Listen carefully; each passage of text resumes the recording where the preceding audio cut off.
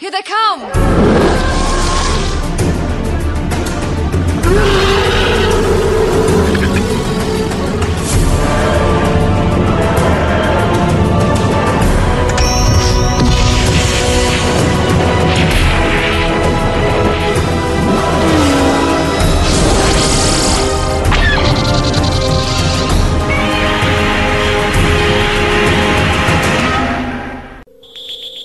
Hello, and welcome to episode 11 of Effectively Speaking, the podcast that takes a look at some of the special effects sequences of film and television, be they classic, average, or duff. I'm your host, Eric Moore, and today I'm joined by Kelly Hogaboom to discuss the monster of the id attack from Forbidden Planet, from the first blip on the radar to the creature fading away. Hello! Hello? Who is it? Hello, Kelly. Hello, Eric.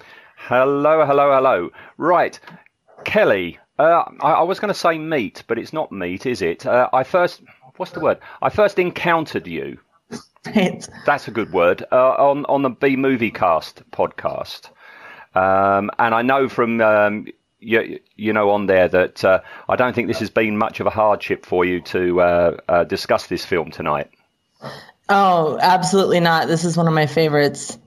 Excellent. Good.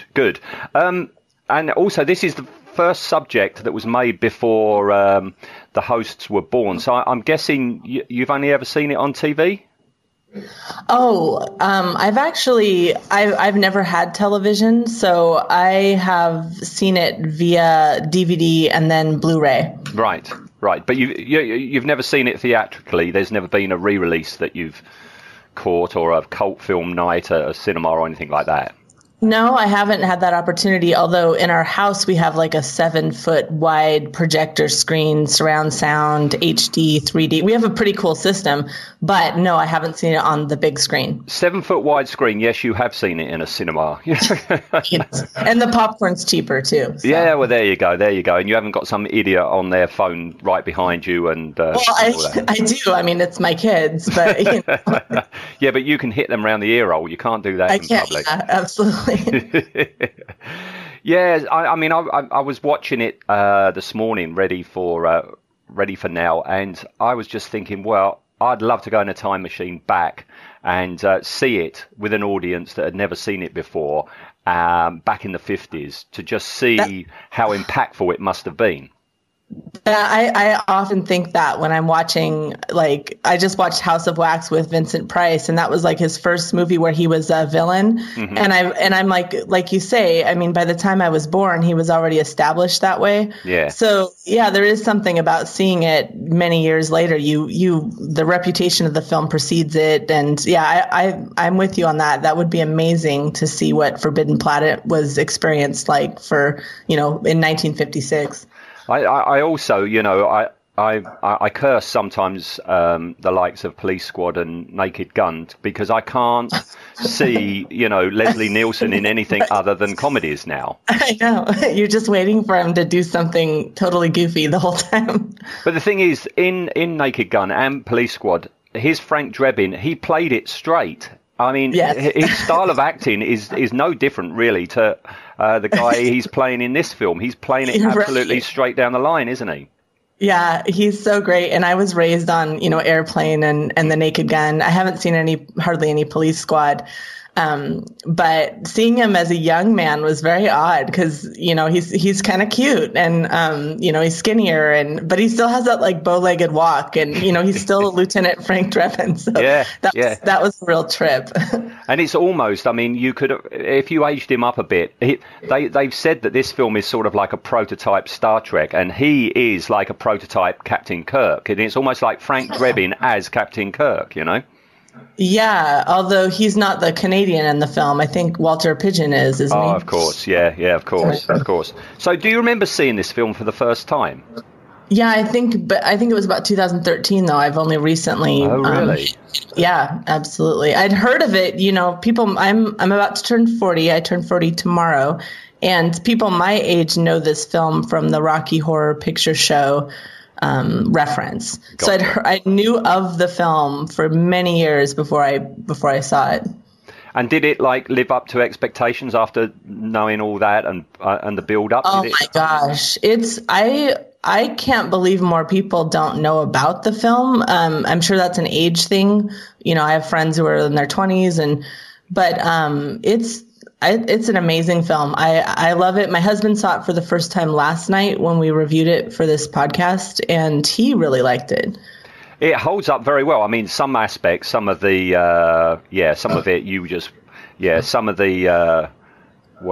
it's not politically correct, put it that way. It's of its time. But the special effects, I think, really do hold up incredibly well. Yes, and when I saw it in 2013, I've seen it a couple times before last night. I wasn't watching the Blu-ray, and I wasn't watching it on such a big screen. And the Blu-ray on our system was, it was pristine. It was so beautiful.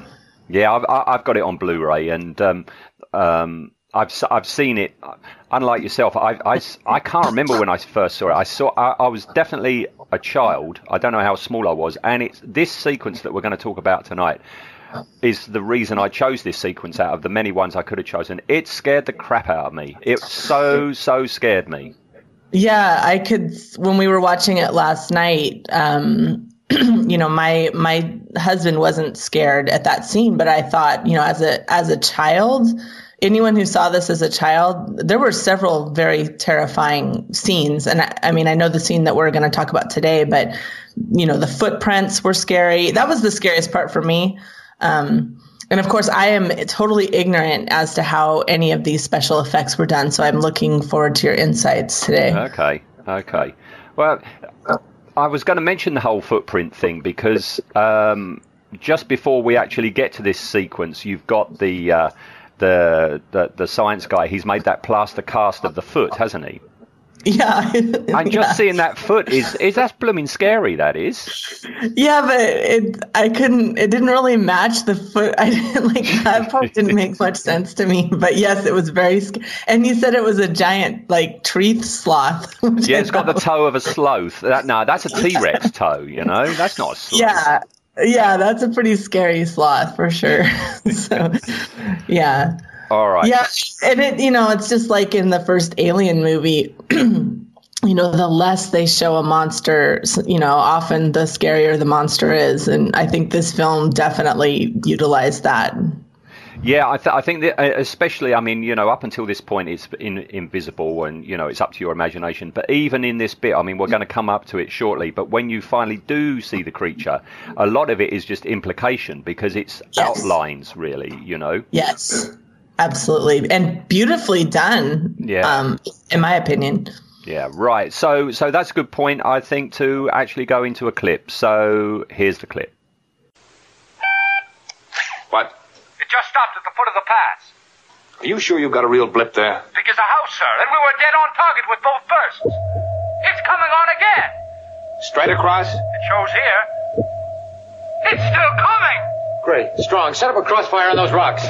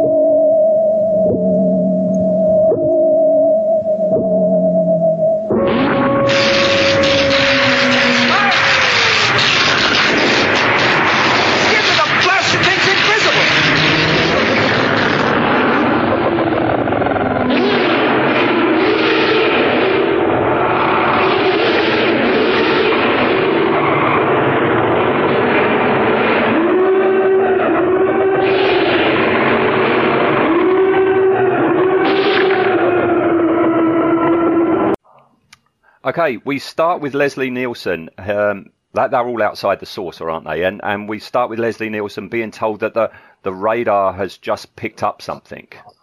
Mm-hmm. And I love this sequence for many, many reasons. And the first one comes along now, which is as soon as he's told that, the music starts up.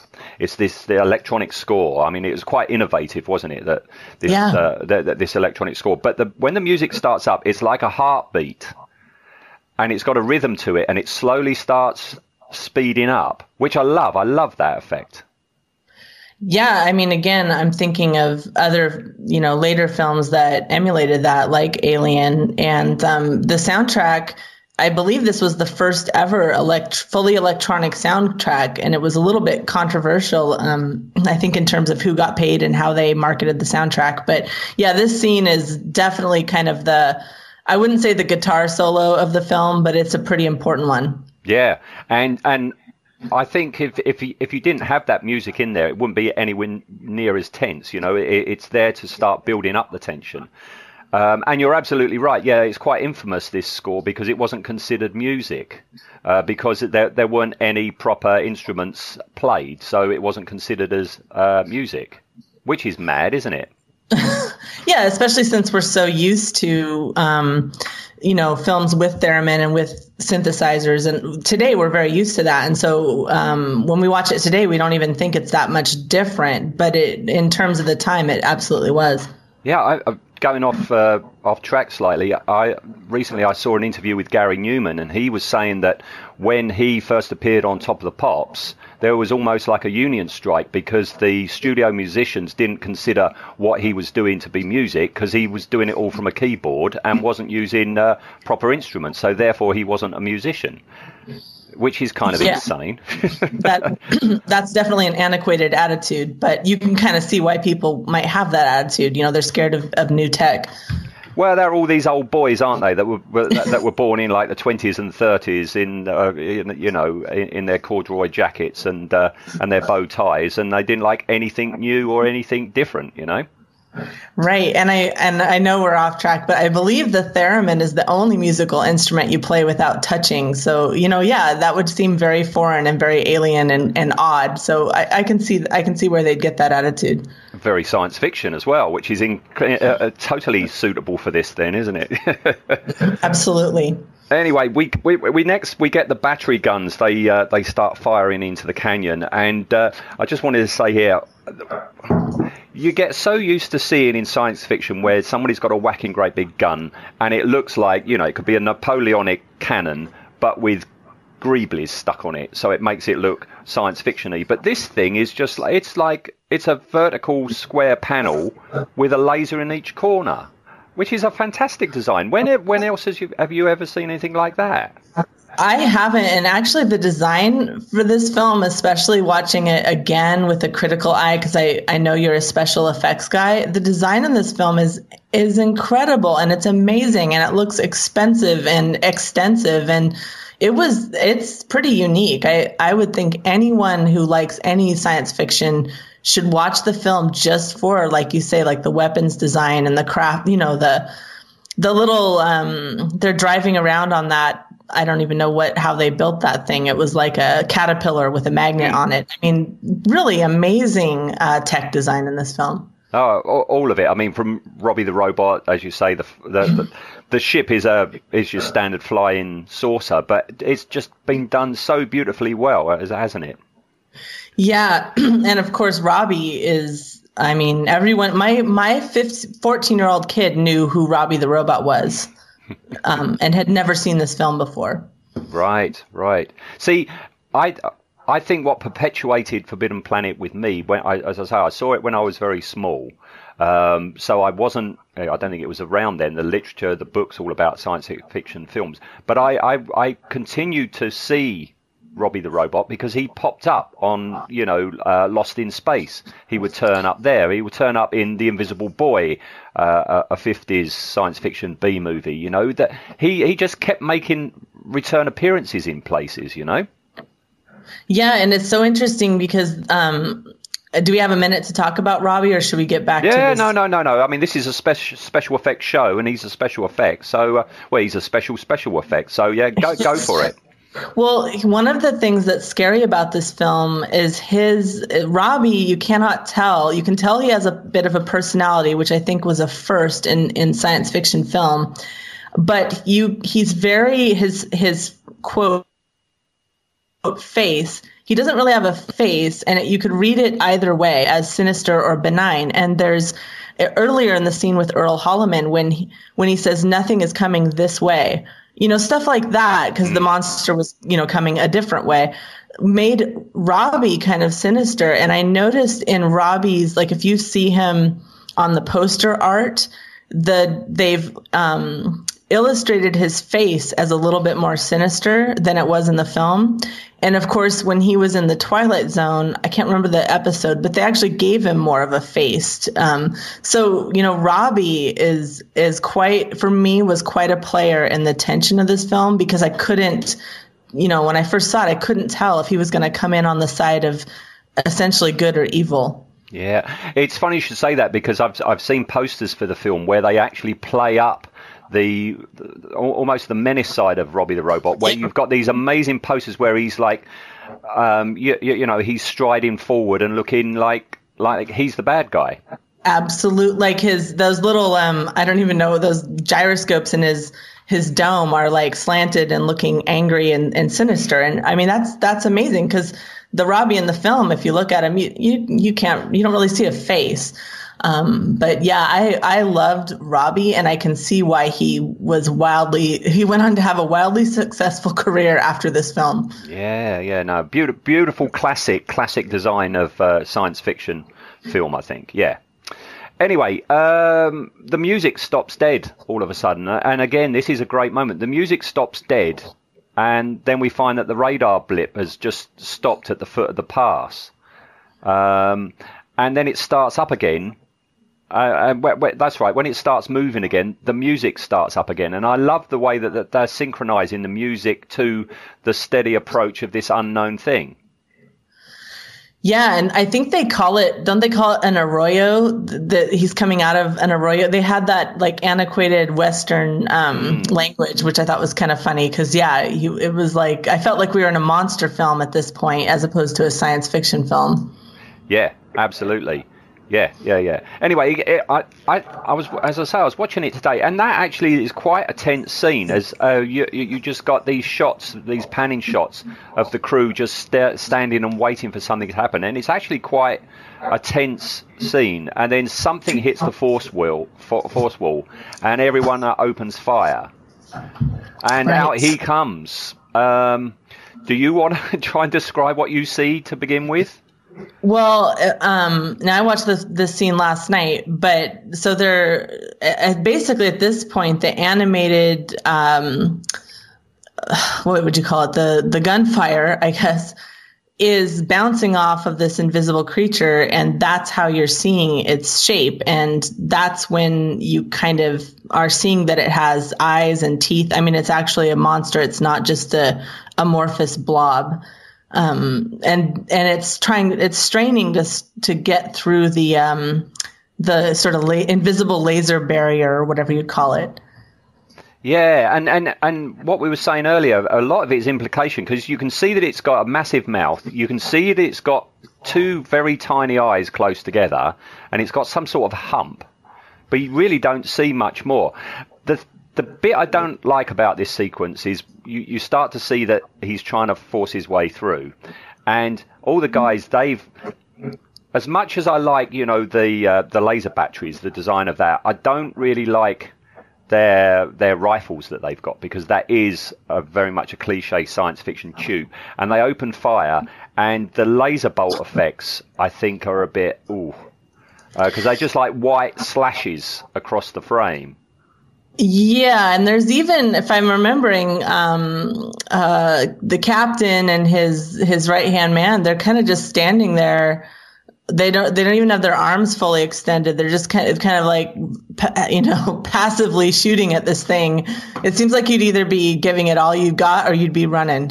Yeah, and Leslie Nielsen, he's still deadpan. Still. Yeah. Yeah, their facial and body language doesn't match the intensity of the scene, I felt. And the monster gets a couple people at this point. Yeah, I was going to say, that's when we properly start seeing him, and he does. He stomps on a couple of crewmen. But the thing, and this is the thing that always stayed with me when I was little, is not only the fact that you barely see him, and he's such a strange looking creature, it's that roar. It's that roar that he does, that echoing roar. Yeah, very powerful. And so, I mean, the only podcast of yours I've listened to so far is The Crawling Eye, when you said, we don't quite know how they got this or that effect. But did you look into how they did it? Yeah, we're going to do that when we come to behind the scenes. Okay? Gotcha. Okay. But what I don't know is how they did the roar. I'm assuming it's some sort of animal roar which they've put through reverb and re-recorded or something like that. Yeah, they've distorted, and that's the first time we hear it too, I think. Yes, yeah. And I mean the visuals and the audio of this creature, astonishing. Even now, I mean, and as I say, I've got it on Blu-ray and I watched it this morning. Even now, that is a pretty darn impressive effect. If you put that into a modern film today, I don't think too many people would have a problem with it. I don't think it's, considering it is essentially a cartoon, as I say, we'll come on to this in behind the scenes, it's essentially a cartoon, but it's not cartoony.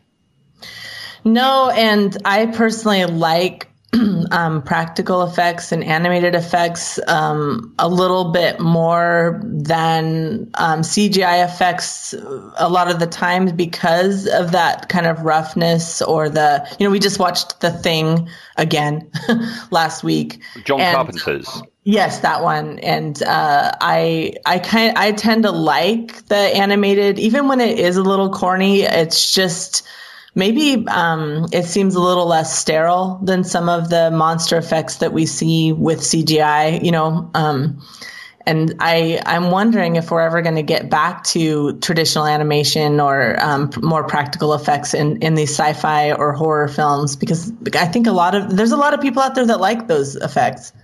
Yeah, I mean, there is certainly a group of filmmakers out there that still like using practical effects and model work over CGI. I mean, Duncan Jones on Moon. Right. There was very little CGI in that. That was old school miniature filmmaking, Yeah, that's so funny. We were just talking about that film last night too. That's another great sci-fi. Yeah. Yeah. I mean, you say about John Carpenter's The Thing. We're going to be dipping into that film over and over and over again on this podcast, because I think it's a masterpiece. Absolutely.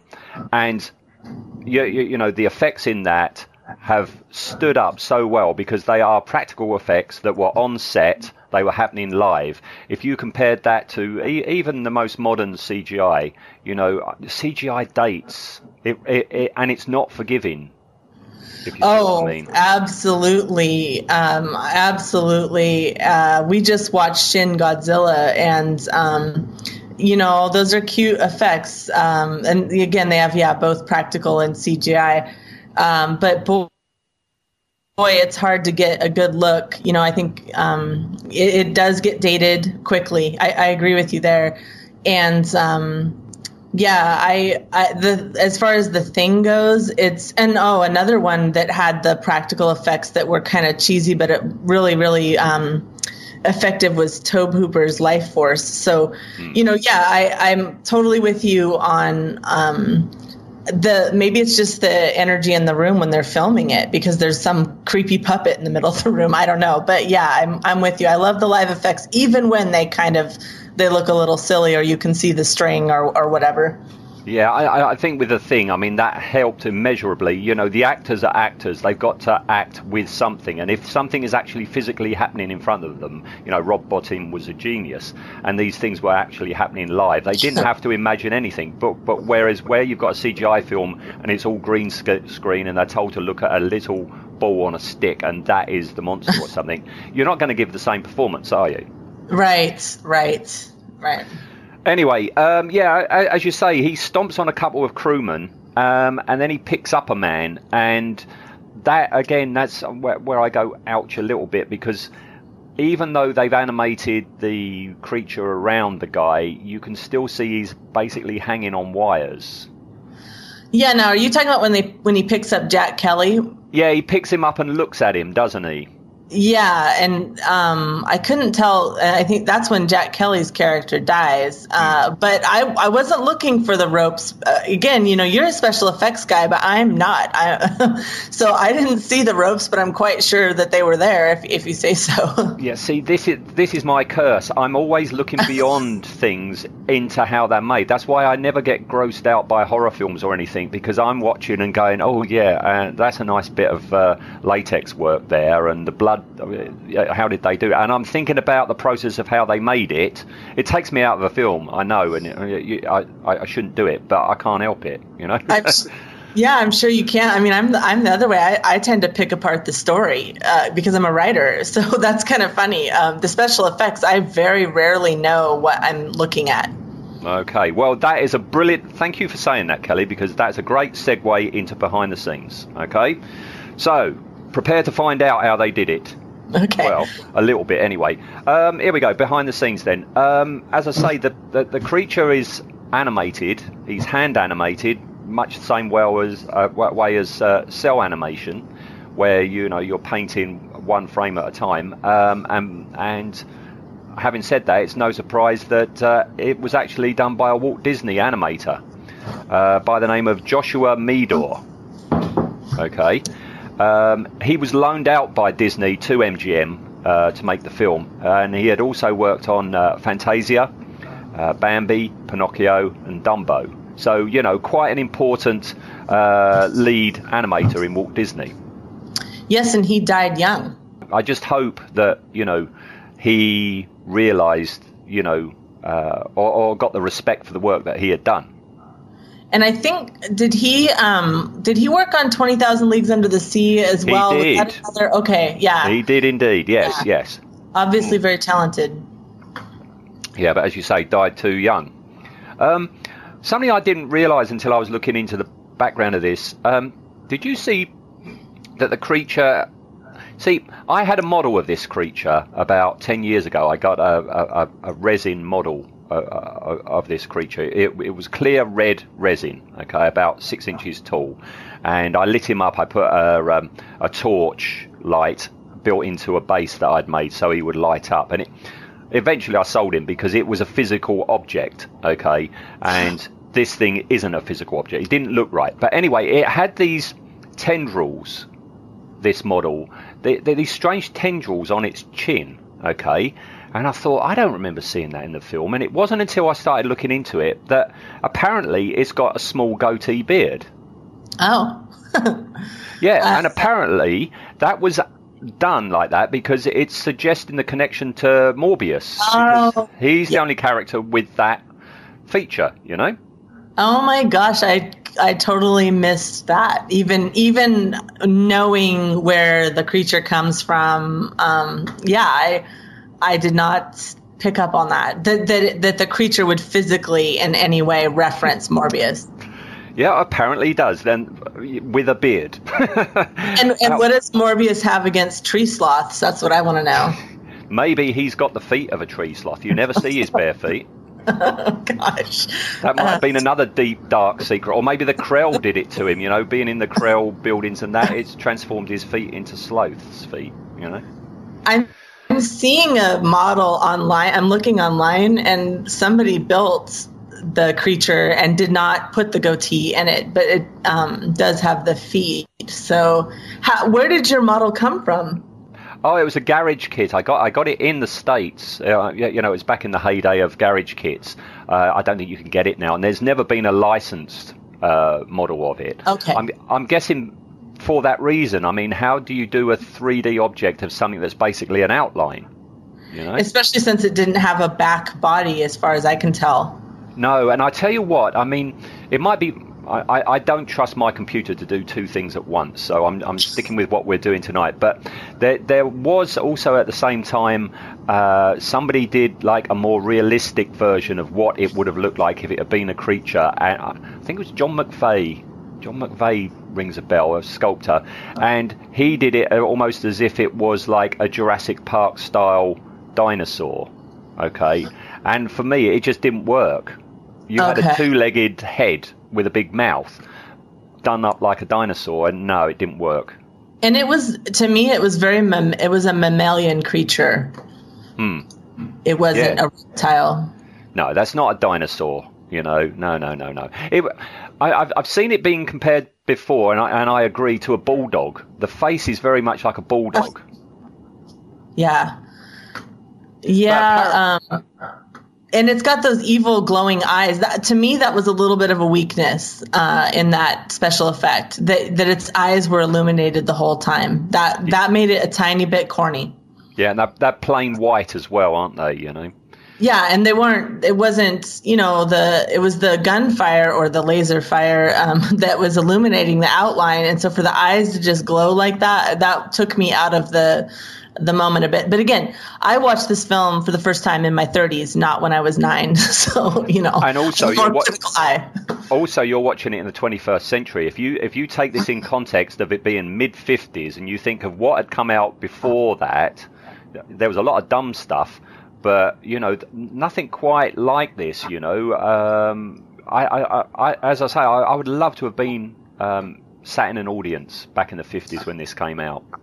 Yeah, and I'm thinking of the other film that comes to mind that came out a couple years later is Angry Red Planet, and it has a lot of monsters, and they're pretty silly by comparison. So yeah, I think this monster was a pretty good one, especially for the time, like you say. I tell you what, it's funny you should mention that film, because that is one I've been considering to do, because it's not just classic scenes. I want some of the duffer ones, and I love that film dearly. Again, you've got red monsters, because of the process of doing it. But yeah, they are very silly and rather daft. But yeah, I quite like them. Maybe we should have a return visit to that sometime. I'm all over it anytime. All right, I'll pencil you in for that one, Kelly. Okay. Great. One last thing on behind the scenes is I don't know if this is true or not, but apparently the monster, his appearance and his roar is supposed to be a sly nod to Leo the Lion, the MGM mascot. Yeah, I can see a leonine influence for the monster. That's kind of how the monster appeared to me at first, was like a lion. So I hear you on that. Okay. It'd be nice if, like, the films that following year, an MGM film had this monster instead of the lion at the beginning of every film. That'd be nifty. Anyway, so that's it. That's all I've got behind the scenes. It's just how he was animated. As I say, I couldn't find anything about how the sound effects were done. If anybody out there on the Facebook page could let us know, that would be good. So with behind the scenes out of the way, we go over to the rating. And this is the moment, Kelly, where I ask for your rating, please. Out of 10, with 10 being, a bona fide classic and 1 being, bottom of the barrel. Where would you rate this? I would give it a 9. The only reason I would dock it is I think the film's pacing is a bit slow. But I think in terms of story, there's so much going on. It's more than just a Freudian, reboot or a reboot of The Tempest. I think there's some cool stuff going on. I think it's absolutely beautiful, and it's also very innovative, and it's entertaining even to a contemporary audience. So I'm going to go with a 9. Everything you just said, I will say as well, except I'm not as generous. I'll give it an 8. Okay. Because it scared the living daylights out of me when I was little, and it's very impressive now. And mainly because that monster is just so different, and that fantastic sound effect. Just a little bit let down by, just silly little things, really, like the guy on the wires, but that's me being me, and the little laser bolts that, So I'll give it an 8. So if you give it a 9 and I give it an 8, that gives it an average of 8.5. Right on. So, yeah, I can live with that. Okay, all right, with that done, that's us done. So thanks for coming along today, Kelly. Yeah, thanks for having me. And thanks for the opportunity to watch this film again. I hadn't seen it in about a year and a half, so this was great. And your husband's seen it for the first time as well, so double bonus. Absolutely. All right. Before you go, Kelly, is there anywhere anybody can find you? Yes, I'm a couple places online. I have a website called bmoviebffs.com, and I have a little Facebook group, bmoviebffs. And I always love talking about movies. I post something every day. And I'm also a tailor here in Aberdeen, Washington, and you can find me at The Vegan Tailor on Facebook as well. But I definitely, if anyone's listening and wants to talk movies or recommend movies, I kind of like Eric. I like the old stuff that's great, and I like the old stuff that's bad. So anything at all you've got, like, lay it on me, and I would love to hear from anyone who's interested. Smashing, excellent. Thank you very much, then, Kelly. And I'll book you in for a return to talk about other red aliens. All right? Yes, the angry red planet dog spider. That sounds super fun. Excellent. To be continued. Cheers, Kelly. All right. Thanks, Eric. Right. Bye-bye. Bye-bye.